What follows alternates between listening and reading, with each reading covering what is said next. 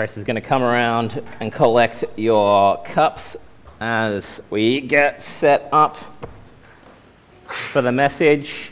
Laura's going to bring around some little clipboards for those that are in our high school group that just have some things to help you guys connect in with what's happening up the front. Because we are continuing our series on John. We've just started in the book of John. Looking at, John's purpose in writing and some of the big picture stuff that John's going to be talking about. We were introduced to that last week as we looked at John 1 to 18. And I'm going to continue on with John chapter 2, verses 1 through 12. Let me read to us John chapter 2. On the third day, a wedding took place at Cana in Galilee. Jesus' mother was there, and Jesus and his disciples had also been invited to the wedding. When the wine was gone, Jesus' mother said to him, "They have no more wine." "Woman, why do you involve me?" Jesus replied. "My hour has not yet come." His mother said to the servants, "Do whatever he tells you." Nearby stood 6 stone water jars, the kind used by the Jews for ceremonial washing, each holding from 20 to 30 gallons. Jesus said to the servants, "Fill the jars with water." So they filled them to the brim. Then he told them, "Now draw some out and take it to the master of the banquet." They did so, and the master of the banquet tasted the water that had been turned into wine. He did not realize where it had come from, but the servants who had drawn the water knew. Then he called the bridegroom aside and said, "Everyone brings out the choice wine first, and then the cheaper wine after the guests have had too much to drink. But you have saved the best till now." What Jesus did here in Cana in Galilee was the first of the signs through which he revealed his glory, and his disciples believed in him.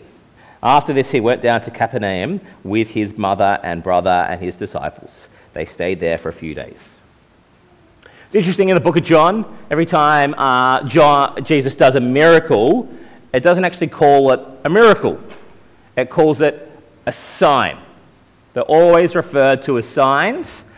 They're signposts pointing to something else. And to get us thinking about signs as we start looking at Jesus' first sign recorded in the book of John, I've got some signs from around the world that some of them are quite interesting. Yep, so this one's good. State prison next exit. Do not pick up hitchhikers. Sage advice. I like the next one. I'm sure that must be in like Canada or Alaska or the Rocky Mountains. Bikes must yield to pedestrians, and bikes and pedestrians must yield to bears. Seems to go without saying if you ask me. Thanks, Phil. Touching wire causes instant death. $200 fine. Thanks, Phil. This one, I'm not sure where this one is. What concerns me actually is that they're going 45 miles per hour as they try and take that on. That's going to be an interesting one. Oh, you go back, you've missed one. If you hit this sign, you will hit that bridge. We had a problem where I used to live in New South Wales. There was a bridge that was quite low, and once every couple of years a truck would get stuck for about 6 hours and would block off the main road. They needed one of those signs. Gaps in deck. I've just started riding my bike. I've ridden it twice to church and back during the week. My legs are very sore. And I would not like to be able to come across it. It kind of looks like the bridge. I'm not sure if you've done the drive from New South Wales, you come to the Victorian border. Looks like that bridge, do you think? Yeah, that one too. Anyway, don't ride your bike there. This one, I'm pretty sure is from Alaska. A car has clearly crashed into a moose. I like to know that the moose is absolutely fine. It's like unperturbed. The car's a wreck. Thanks, Phil. Caution, this sign has sharp edges. Do not touch the edges of this sign. Also, the bridge is out ahead. Yeah, that's where you don't put the important things first. But signs, they point us to something else. The sign itself is about something that's either coming up if you're on the road or something that's around that you need to be aware of. The sign itself doesn't so much matter. It's actually what it reveals, what it's pointing towards. And here in the book of John, we have signs, miracles that are about pointing us to something else. The miracles themselves are great, but they reveal something deeper.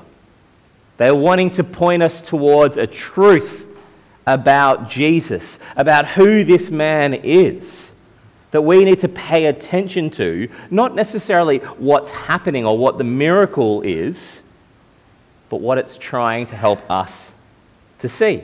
We've got to remember that the purpose of the gospel, the purpose of John, is for us to be able to see that Jesus is the Messiah, the Son of God, and that by believing in his name we might have life.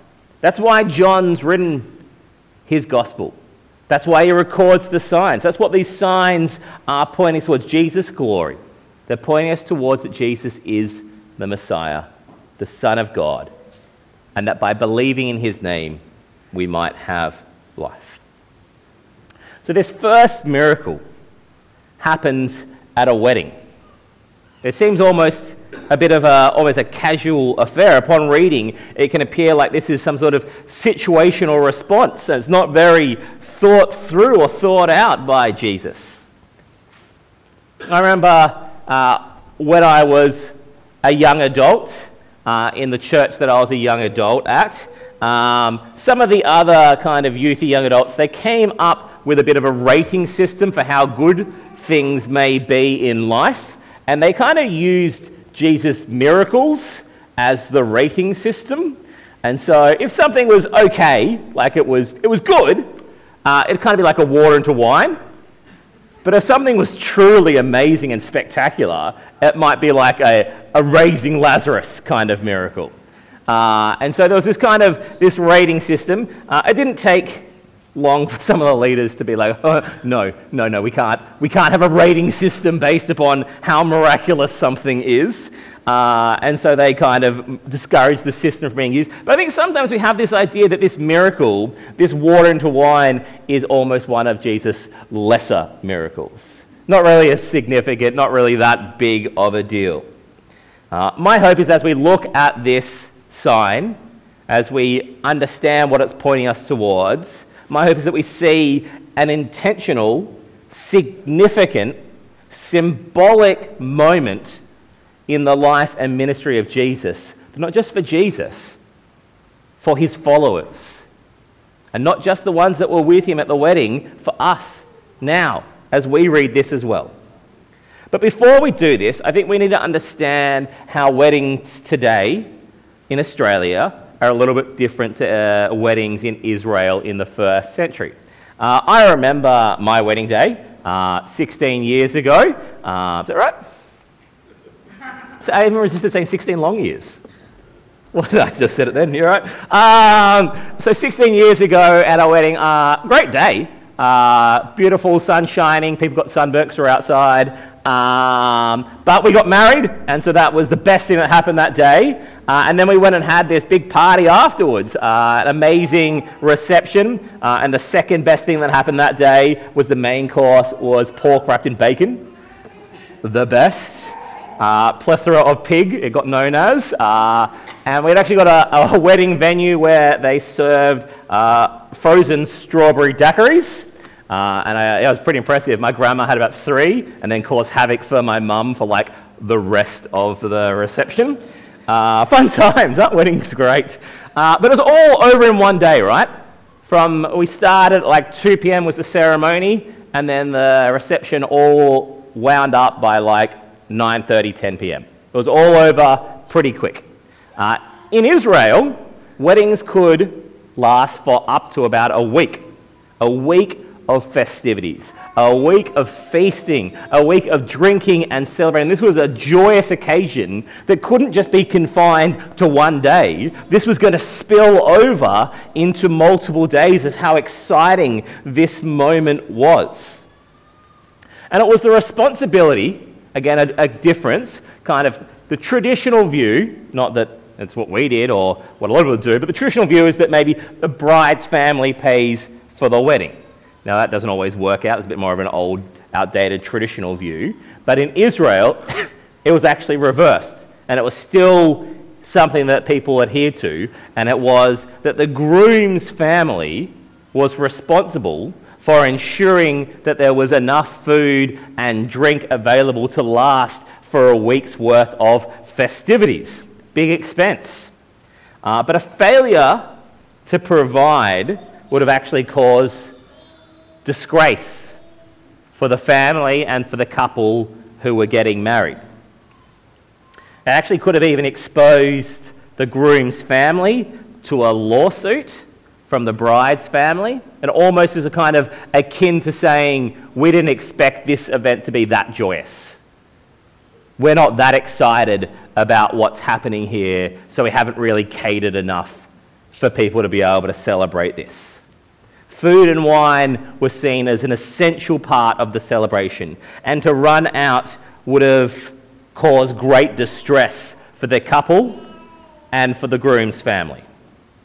From some of the details in the story in those very first verses, it kind of get the feeling that Jesus is here, and this is some sort of family connection wedding.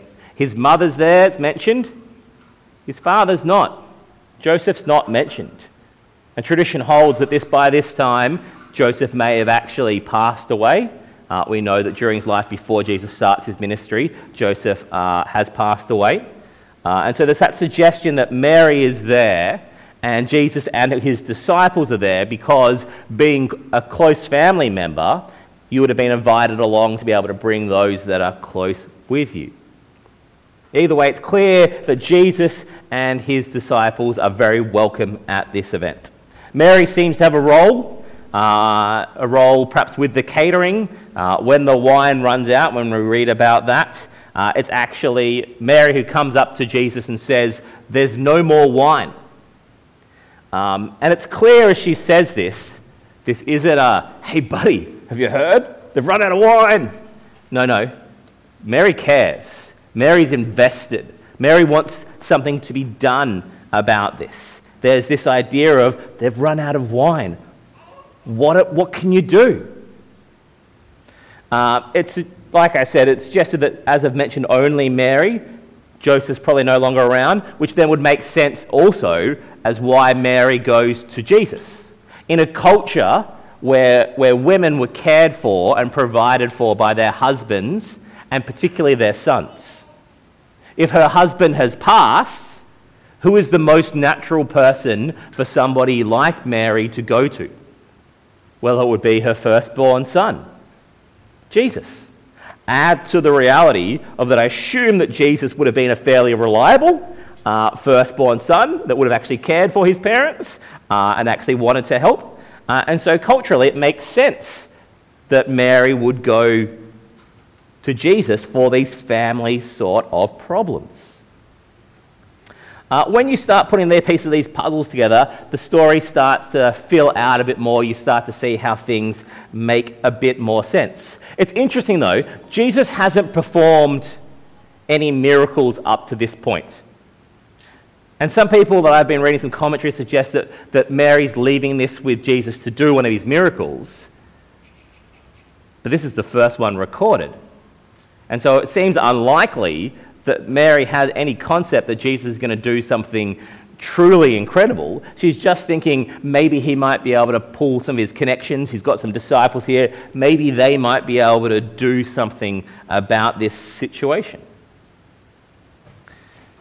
It's interesting, Jesus' response to Mary. It records it in verse 4. "Woman, why do you involve me?" This could actually be seen as a bit of a cool response. Certainly as we read it in the English, it sounds very much that way. "Woman, why do you involve me?" I don't think it's supposed to be read that coolly. It's kind of like, "Ma'am" or "Lady, why do you involve me?" Perhaps a bit of a cool response for a son to say to his mother, but generally this is not actually supposed to be rude on Jesus' behalf.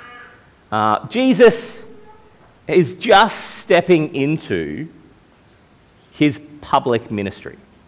So he's just at the beginning of going around and starting to do things. In the chapter before, he's had some interactions with John the Baptist, and so things are starting to start up for Jesus. The guiding force of Jesus' life is shifting. From this point on, the purpose of his life, what the direction that he's going to be following is to do the will of his heavenly Father, above all else. He's beginning and stepping into his public ministry, which is all about following what God is calling him to do, even sometimes at the expense of family ties that he may have grown up with. Mary, like every other person, must come to Jesus, not as her son, not on some inside track to get some of his salvation and forgiveness, but as the promised Messiah, the Lamb of God who takes away the sin, her sin, as everyone else's. Despite being family, she doesn't get an inside track. She doesn't get Jesus' ear so that what she wants happens more than anyone else. What's interesting is that after this interaction with Jesus, she says to the servants, do whatever he says.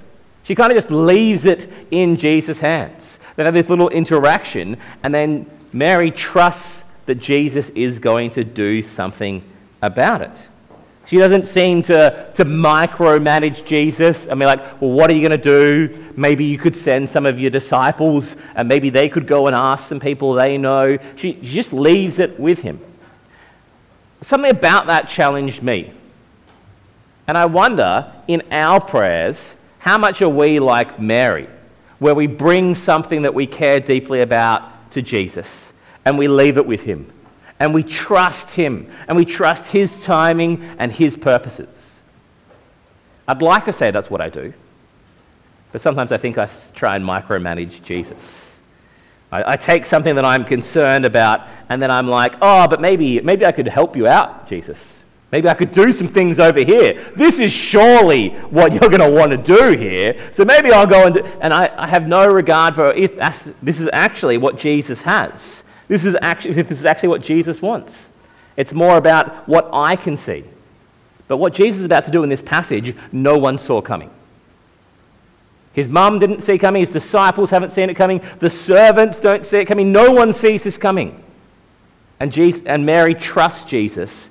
And perhaps that trust allows this. There's no micromanagement here. It's just an acknowledgement that Jesus has the ability to sort this. Jesus instructs the servants to fill 6 stone jars with water. What was it, 20 or 30 gallons in each? I looked that up in litres because that's how I think. It's like 85 to 110 litres.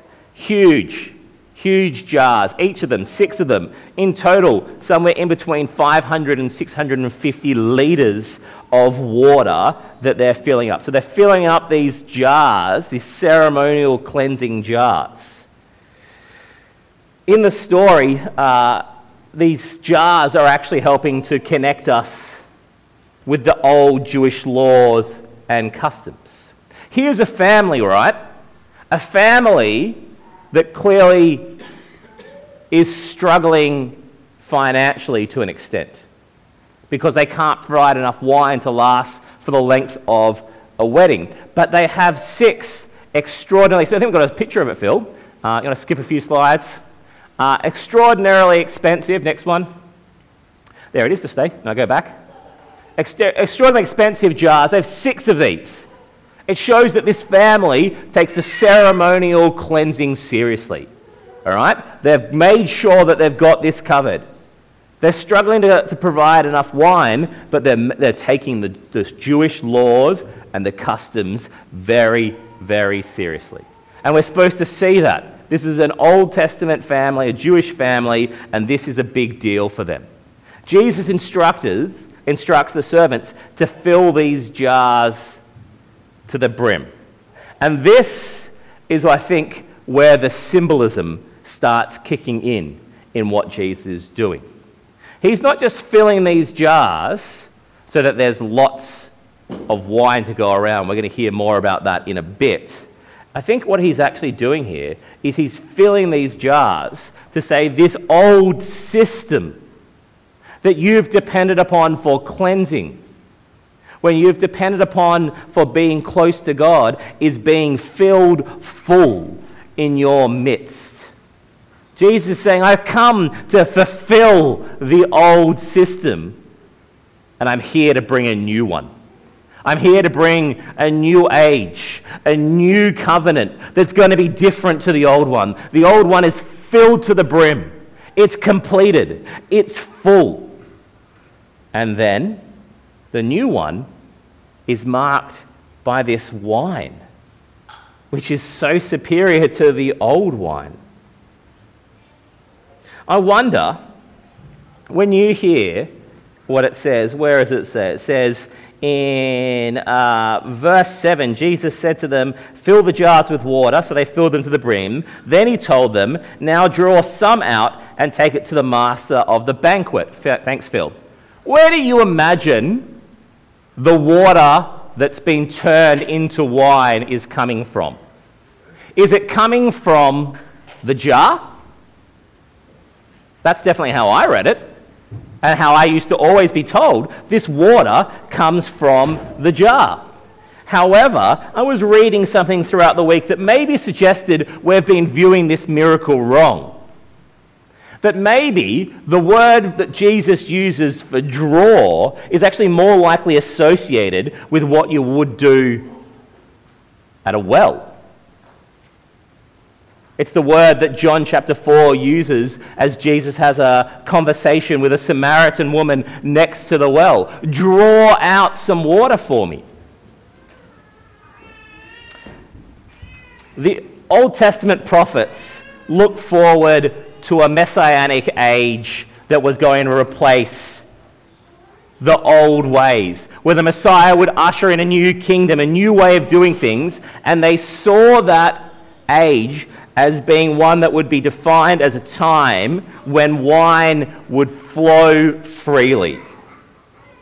If wine is drawn from the well and not from the jars, we're talking about a significantly vaster quantity. Don't get me wrong, up to 650 litres of wine is a huge amount, but a well that you can just draw out whenever you want, that's abundance. That's overflowing. That's superior to 6 jars full, a whole well. Because it says they drew the well out and then they take some to the master, who then samples some, and he says, this wine's amazing. Now, sometimes I think it's easy to think perhaps this master has maybe had a few drinks already, and so his sense of taste has been somewhat dulled. I know we've been to some wineries, and by the third wine of the day, you're like, oh, this wine tastes nice. And so you buy some, and you take it home, and you're like, this wine is not that nice. But this guy was like a wine connoisseur. Objectively, he knows that this wine is superior. And so he's saying, this is the good stuff. This wine is superior. Jesus is showing us symbolically, through wine that comes from a well, that the new system, the new age that he is bringing in is superior and so much more abundant than the old customs and laws about ceremonial cleansing. It's a new age, the messianic age. Jesus is the Messiah, and he's inaugurating his new age, his kingdom. In the story, Jesus meets the shortfall of an unknown groom in John chapter 2. In anticipation of the perfect way he himself will fill the role of the messianic bridegroom. And what is the response of the disciples in verse 11? Well, in verse 11, it tells us the first sign, and his disciples believed in him. If the purpose of the gospel is so that you might see that Jesus is the Messiah, the Son of God, and that by believing in him you might have life in his name, this sign achieves its goal. It undeniably points us towards seeing that Jesus is the Messiah.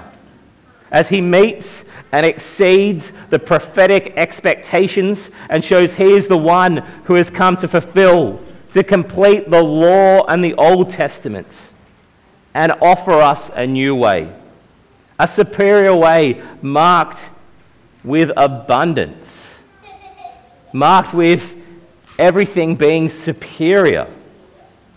For us, friends, as we look back on this story, as we think about what does it mean for our lives, I wonder, how often do we step into and live and walk in this new age which Jesus started? Do we walk in the abundance of what he has done for us? Do we realize the superiority of what we have in him? Because sometimes I think we become a bit complacent with our faith.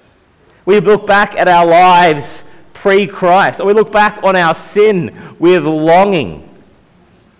We have forgotten the truth that we were dead in our sins. Life wasn't good back then. Life was with missing Christ. And he has given us a superior way, an abundant way. We're like the Israelites looking back at slavery in Egypt fondly. They were slaves. We were slaves. Jesus has inaugurated a new way. He offers us a life of abundance, a life that is superior to anything else. He offers us a chance to be children of God and share in his new kingdom now and for all eternity. Jesus doesn't inaugurate the Messianic age when he rises back to life. He starts it here, and it continues for all eternity. As we step into being Jesus' followers, we get to enjoy the full life that Jesus has for us, that continues beyond this world, beyond our life, for life eternal. Friends, that's what Jesus offers for us. That's the symbolism of this wedding in Cana. That Jesus is the Messiah who has brought in a new age which is so much more superior and so much more abundant than anything else we could ever know. Let me pray. Heavenly Father, thank you so much for the book of John. Thank you for this miracle, this sign in John chapter 2. Help us to see how it points towards the truth that Jesus is the Messiah, the Son of God. Help us to believe in him that we might have life and have it to the full. God, help us to walk in this new age. Help us to know the superiority and the abundance that is available to us by your Spirit. Help us to walk in this truth now and for all eternity. Amen.